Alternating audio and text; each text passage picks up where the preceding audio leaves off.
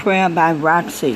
Father God, we tear down and destroy the strongholds of Satan, Father God, that try to form against us, our emotions today, Father God, and we give our emotions to you, Lord Jesus. Father God, we ask that you destroy the strongholds against Satan, formed against your will for me and my family today, oh God. We give our will to you, oh God, to make the right decision by faith, oh God. We pray that you tear down strongholds of Satan, oh God. In the name of Jesus, God, do it for your glory. Do it for your people, oh God.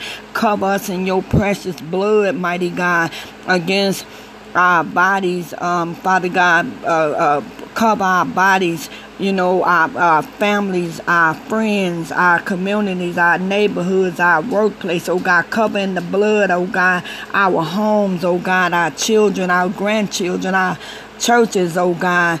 And Father God, please help us, Father God. Look to you for their help. And we give our bodies and our mind and our soul back to you, oh God. Realizing, Father God, we are the temple of the Holy Ghost, oh God. According to 1 Corinthians chapter 3, verse 16, 17.